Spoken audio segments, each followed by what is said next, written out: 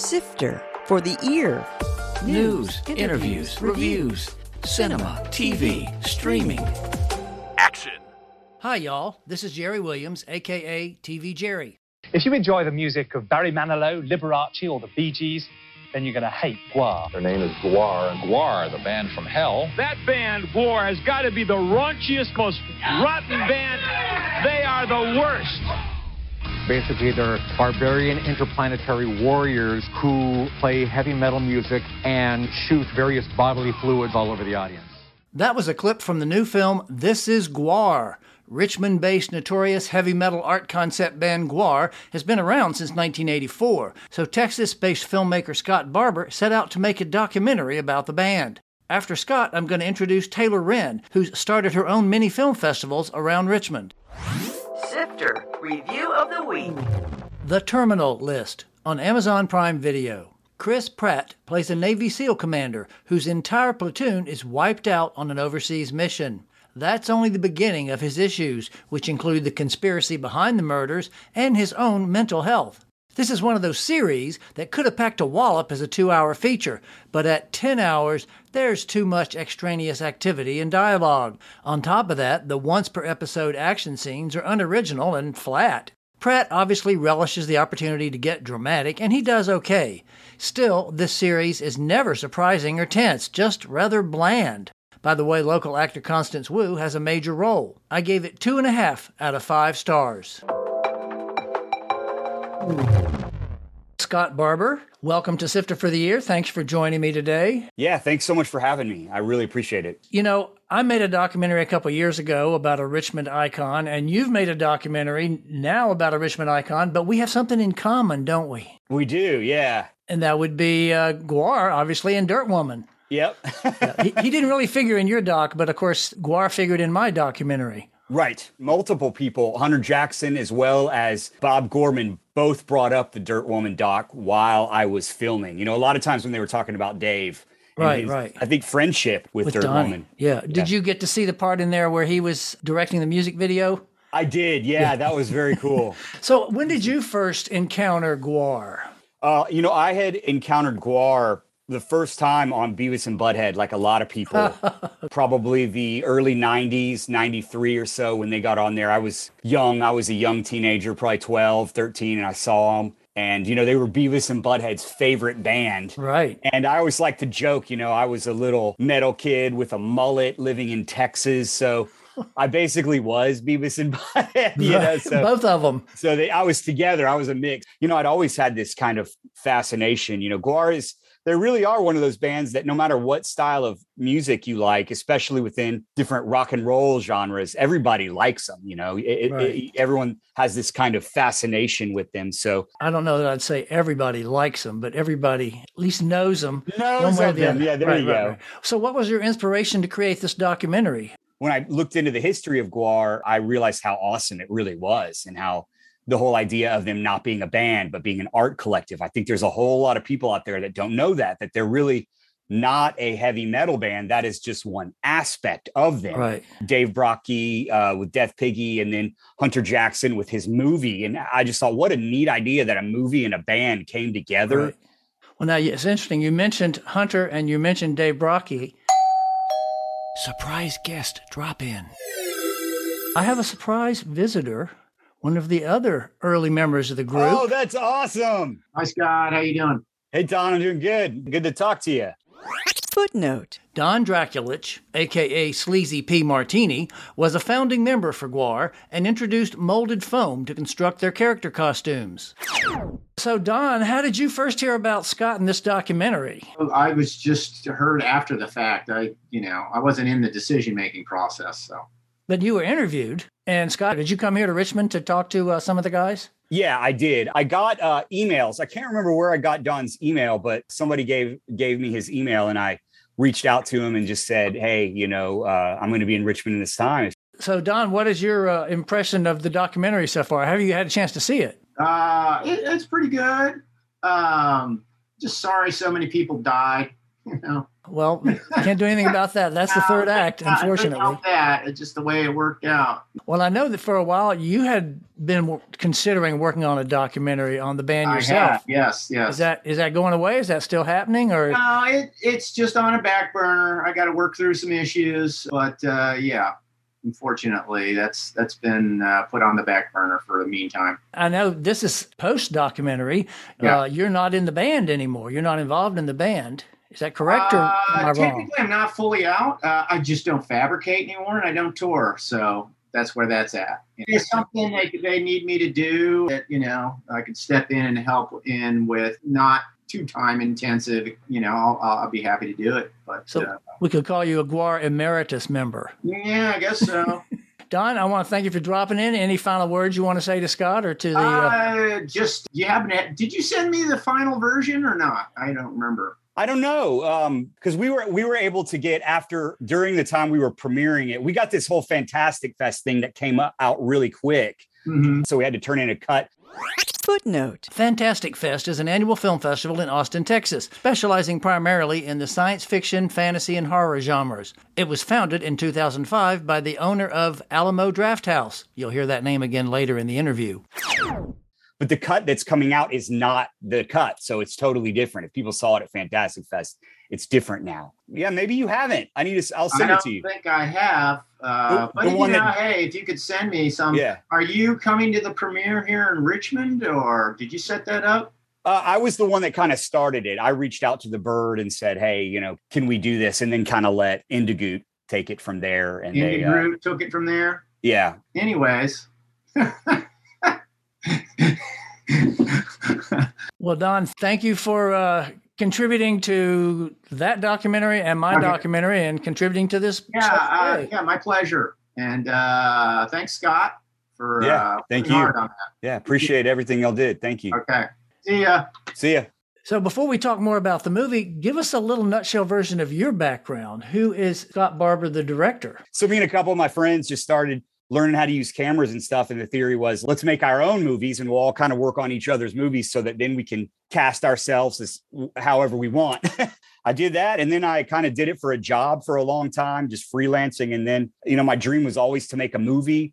So I said, what about a documentary? I like documentaries and I think I'd be good at it. So that's what made me want to decide to be a documentary filmmaker specifically. One, I really love editing. And, that's how you tell the story. Yep. That's how you tell the story. And, I figured if we get a crew of 2 or 3 people, we can do a good looking documentary. You can make the interviews look good. And so we made one documentary about Nickelodeon called The Orange Years. Footnote. The Orange Years, the Nickelodeon story, chronicled the rise of the famed Kids Network.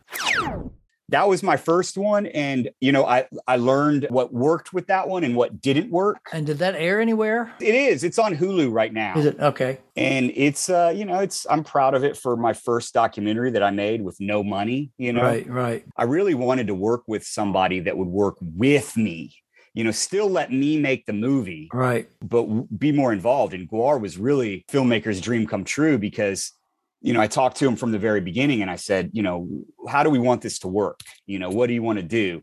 They wanted to work with me, but still let me tell the story, which I was super grateful for because they were really helpful. They gave me tons of pictures, tons of VHS, tons of mini DV tapes, all sorts of tapes. I was going to ask if most of that came, because the good thing about that band or that group of artists is they were videotaping and shooting everything they did from the beginning. So you were really lucky.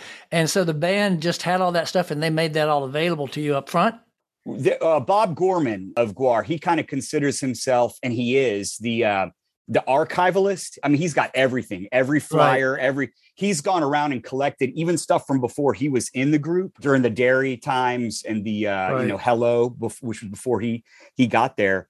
He's collected all sorts of stuff. He's even collected stuff about the Dairy before it was ever even the artist collective haven that it was, from way back when it was an actual dairy. That was some of my most fond times, was sitting with him up at the slave pit and just going through all these tapes. Some of them were ones he had, but he hadn't watched in years. But, and then, on the other hand, I told GWAR, I said, is there anything that you don't want me to go down? Because I'd rather us talk about that right now. Sure. Rather than me to edit it and then, this to happen. And they really said no. There's pretty much warts and all. warts and all, because in this case, maybe genital warts and all. Yeah, that's great. They got it. They get it because they're all obviously great artists and they're documentary fans. Don is making one. He's been in one. He's a great director. He's directed, like you said, music videos. Right. So they kind of knew that if it became just a GWAR commercial or a GWAR Wikipedia page where you're just listing all the stuff that Sure. they did, nobody's going to like that. Yeah. So they were really cool in letting me kind of tell the story. I noticed one of the interesting things you did when you wanted to transition or sometimes just to add a little visual interest is you created some comic books. Yeah. Was that your inspiration? Was that your idea? Or where did that come from? Yeah, it was.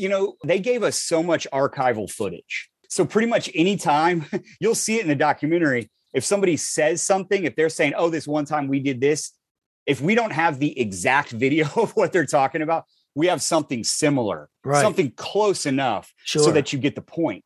But there were certain times when things happened that nobody was filming. A big part of it is, one of the GWAR members gets shot, and don't want to give too many spoilers, although I'm sure a lot of people already know. Well, nobody's filming whenever you're getting attacked by people. Sure. And that was one thing that, we knew that couldn't be talking heads. That couldn't be just them telling it. As amazing as that would be, reliving those things and all those guys being so raw and open about it, we had to show it. So, we wanted to use animation, and I used animation in the Nickelodeon one. I think it's a great way, like you said, to if you don't have the B-roll to show it. So we were thinking about what would be cool for the animation style for this. And at first we almost thought of something kind of like rotoscoping, like heavy metal or the old Lord of the Rings, just because it's got that kind of, I don't know, I almost equate it with a barbarian type feel. But then when we thought about it, we're like, oh, Jack Kirby is such a huge inspiration. Multiple GWAR members said Jack Kirby. Footnote. Jack Kirby was an influential comic book artist and writer who was responsible for such heroes as the Fantastic Four, the X-Men, Thor, the Hulk, Iron Man, and Black Panther. So we said, what about some kind of pulp comics? We wanted it to look like an old comic with the little, what do you call them? The dot matrix. Things, right. Where it's like Ben-Day dots. Right. Yes. Okay. There you go. And so I knew a really great artist that drew those, and kind of like what you had said before, he drew them on a couple of different layers. So then our editor could make those move a little bit. Right. Thomas Lennon, Weird Al Yankovic, Alec Winter, Ethan Embry, Bam Margera. How did you get those guys? I mean, did you just call them up and say, hey, I'm doing a thing on GWAR? And I know they were all fans, obviously, but were there any of them that were more of a challenge to get or a big, I mean, probably Weird Al's the most famous of all of them. So I guess he was really cool. And he knew who they were, which was great. Right. Yeah, that was something that we wanted to do. We had to have people that were not GWAR talk about GWAR. That's what's kind of cool about it. So to talk about the musicianship, we have Kyle from the Shut, Kyle Shutt from the Sword, Michael from Darkest Hour, and Randy Blythe, Lamb of God, all talking about the musicianship. And we wanted, a horror film director to talk about that aspect of the whole special effects. And so we got Adam Green. And then, we thought Weird Al was great because he's a comedy act, and GWAR has that comedy element that I think people who don't know that much about him maybe don't understand just how funny they are. Did you know they were fans, and how did you track them down, or did you just go to random people that you thought would be appropriate? That's another thing, we wanted people that were big, somebody, like I said, to help bring people in. Someone's like, oh, Weird Al, I like him. Let's see what he's talking about. So our thing was, if we wanted to put a famous person in there, they had to make sense. So Weird Al, there was a pilot called The Animated Tales of GWAR, and he was in it. He did a voice of it. Conveniently, yeah. Conveniently. So he was an easy one in terms of selling him. Of it making sense, and Alex Winter, he had a show called The Idiot Box that they were on. And then Bam Margera, they were on his show. We wanted them all to make sense. And originally, we wanted Weird Al, and we're like, oh, Weird Al and Thomas Lennon are friends, so maybe we could talk to them. And so he knew Thomas Lennon through a person, so he talked to Thomas. And then Thomas Lennon was like, I know Weird Al if you want me to get him. And so he did. Right. But I will say that also speaks to the power of GWAR, that all of these different people were like, yeah, I'll do that. That sounds cool. I'll do an interview about GWAR. Yeah. Now, speaking of famous people that weren't in there, Mike Judge Was he not available? Was he not interested? He's like a super recluse now. He just doesn't do a lot of interviews because we tried. We really tried. We tried multiple ways to get him. And that's another thing that's pretty cool. You know, we did get Matt Pinfield. Footnote. If you're not familiar with that list of names, here we go. Adam Green is known for his slasher comedy Hatchet and its sequels. Alex Winter has been a director for years, but he's best known as Bill from Bill and Ted's Excellent Adventures. Bam Margera became famous on the Jackass series and went on to create his own show. Thomas Lennon is an actor best known for Reno 911 and many other comedies. Mike Judge is most famous as the creator of Beavis and Butthead. And Matt Pinfield was a popular VJ on MTV. Because like we got to have somebody talk about MTV, how they did in Beavis and Butthead, how, you know, that was kind of the back door to MTV. Bands that were like GWAR, who MTV was like, no way we're going to put that on here, you know? Yeah. Mike Judge would put it on there. So then that's a way for these bands to kind of circumvent MTV and get on MTV. If you're just tuning in, I'm talking with Scott Barber, the director of the documentary This Is GWAR. It all fell apart to a degree. It was a little bit destructive. I just didn't see the story having a happy ending. It was interesting because there are a number of acrimonious relationships from the different members of the band. Obviously, Hunter left at one point, but you were able to get these people to, I don't know if they ever actually reconciled. We didn't have the classic documentary scene where they come and hug, thank heavens, but all of those different people, were they happy to, obviously they were happy to talk about the band and each other, and there was some awkwardness, and that was the way it was. Mm-hmm. So tell me a little bit about working with the different people and, you know, and their relationships and all these years later to some of them. That was interesting.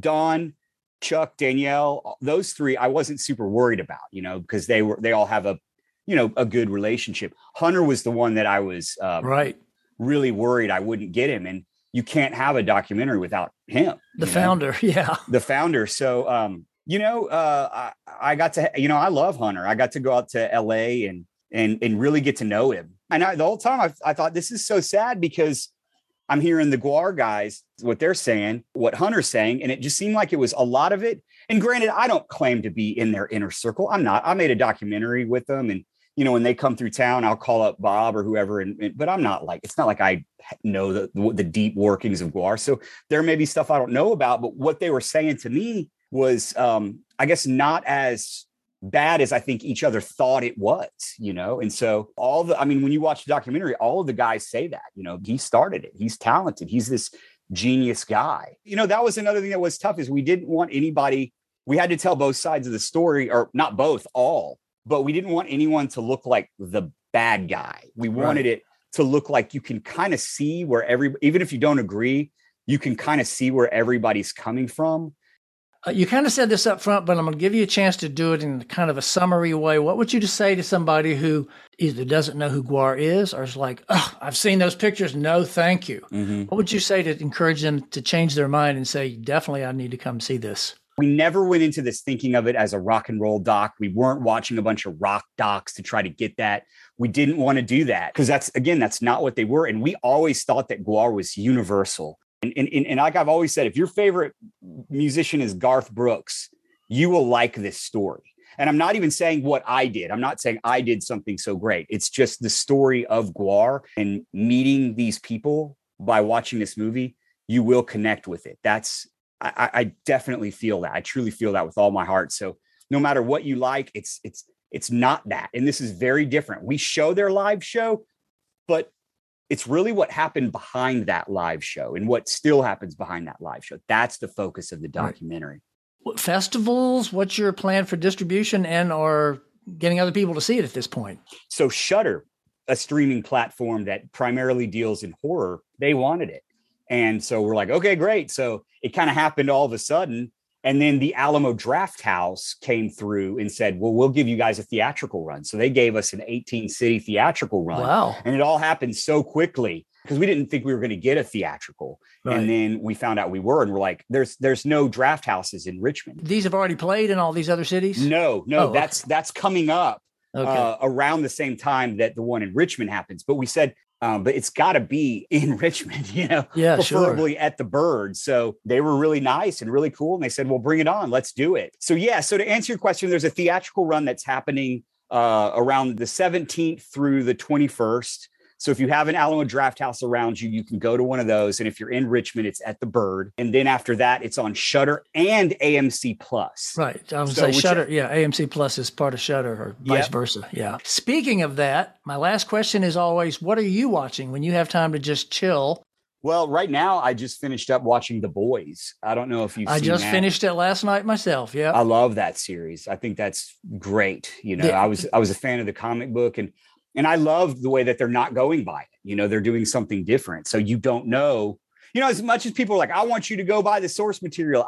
As long as you do a good job, if you change it and it sucks, that's one thing. Right. But if you change it and do a good job like they do, I like it because then I don't know what's going to happen. It's not like, and they do some of the most amazingly creative, violent stuff I've ever seen. It's kind of like GWAR. And that's another thing, to go back to one of your questions, not too much, but I want people to know it looks like this boneheaded, it's just this, disgusting humor, but it's not. It's a very smart social commentary. Sure. Yeah. And maybe that's why I like The Boys too, because it's the same. I think one of the best social commentaries as far as TV shows out there. I finished up Stranger Things, and I thought that was pretty good. Yeah. I didn't like the finale. I liked the season. I thought it was they to me, they kind of hit a little, like they're just kind of doing the same thing over and over again. Yeah. And then they kind of, I thought, pulled it, this season 4 kind of pulled it up a little bit, maybe not to the glory of the beginning, but agreed. And then the ending, I was like, golly, I feel like a lot of people do that. They can't stick the landing, like it's one of the hardest things to do. Yeah. Yeah. Well, Scott, this has been fascinating. The documentary is informative and insane, and congratulations on it. Sorry you won't be here to see it, but thanks for being with me today. Yeah, I appreciate it. Thank you. That was Scott Barber, director of the documentary about Richmond's legendary band, This Is GWAR. There will be a link to the trailer, the showing at the Bird on Sunday, and more on the webpage at tvjerry.com. It's like the world needs a GWAR.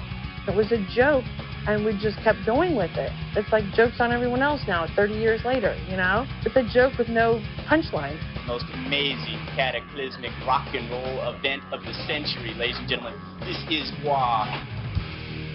Taylor Wren recently returned to Richmond, where she started her own mini film festival called LC Cinema. Welcome to Sifter, Taylor. Thank you, Jerry. Thanks for having me. So what is your background that got you into LC Cinema? I was at VCU for only a year in their drama program studying acting. Okay, that's where I graduated. Really? In the theater department. Great school. Yep. I loved it. Decided I'm too practical of a person to pursue it. Right. But I think that was really where I learned how much I loved analyzing characters and stories and reading plays and watching movies and watching directors' work. So how did you decide to create your own festival? Movies have always been something I loved. I mean, to me, they've been my favorite art form since I was a kid. They're the ultimate vehicle for empathy in my mind, Right. I moved back to Richmond actually in the summer of 2020 from New York City. And when I got here, that was a great time to get out of New York, I guess, wasn't it? Yeah. I was part of that mass exodus. I feel like Richmond has such a great artistic pulse and a really receptive entrepreneurial and creative community. So I feel like when I moved here, I finally felt comfortable to share this love of movies with people, and also being stuck inside made me want to give people an opportunity to connect with other people through something like film. So yeah, just decided to go for it. What makes your selections unique? Is there a theme that you work on each time, or is it just movies you like? Or, well, hopefully it's movies you like. Definitely movies I like. I mean, it started out as just wanting to show movies I wanted to see more often. So I've been showing films in intimate, interesting, and kind of unexpected spaces. So your brain can kind of set you free a little bit and get you in a place where you might not be expecting to see a movie, so you might be in a more receptive place to buy into the story you're watching. Now, I know your first set was a couple months ago at the Branch Museum. How did that go? It was great. They were wonderful partners, and it's such a beautiful building. So I was excited to share it with people. The Queen by Frank Simon, Comfort of Strangers, Paul Schrader, and Black Girl. So what do you have coming up? I know you've got some more plans now that one is under your belt. Yeah, very exciting. There's 3 more movies this summer, and they're very fun collaborations with local businesses in Richmond. So the bookstore, Agony Books, which is a wonderful photography book by a great guy named Jesse and another guy named David, we're collaborating to do 2 films at the Material Room in Scott's Edition. We'll be showing Bad Blood and Blue Velvet. So both movies that were made in 1986. There's a theme there. Okay. Is everybody supposed to dress in their 80s clothes? I would be very happy if that would be hilarious. Yeah, I still have some in the attic, I think. Did I understand, is there also food sometimes or drink involved? Yes, definitely. So the second one we'll be with Second Bottle in August, which is a wonderful wine shop in Churchill, which is where I live.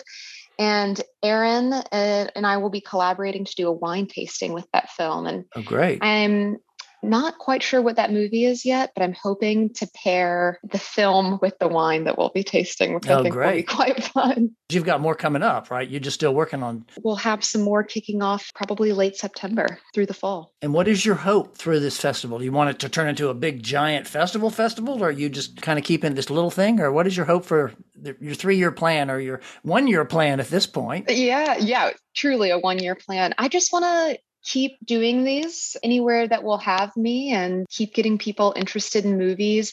I'd love to maybe do some kids' movies, maybe host some discussions.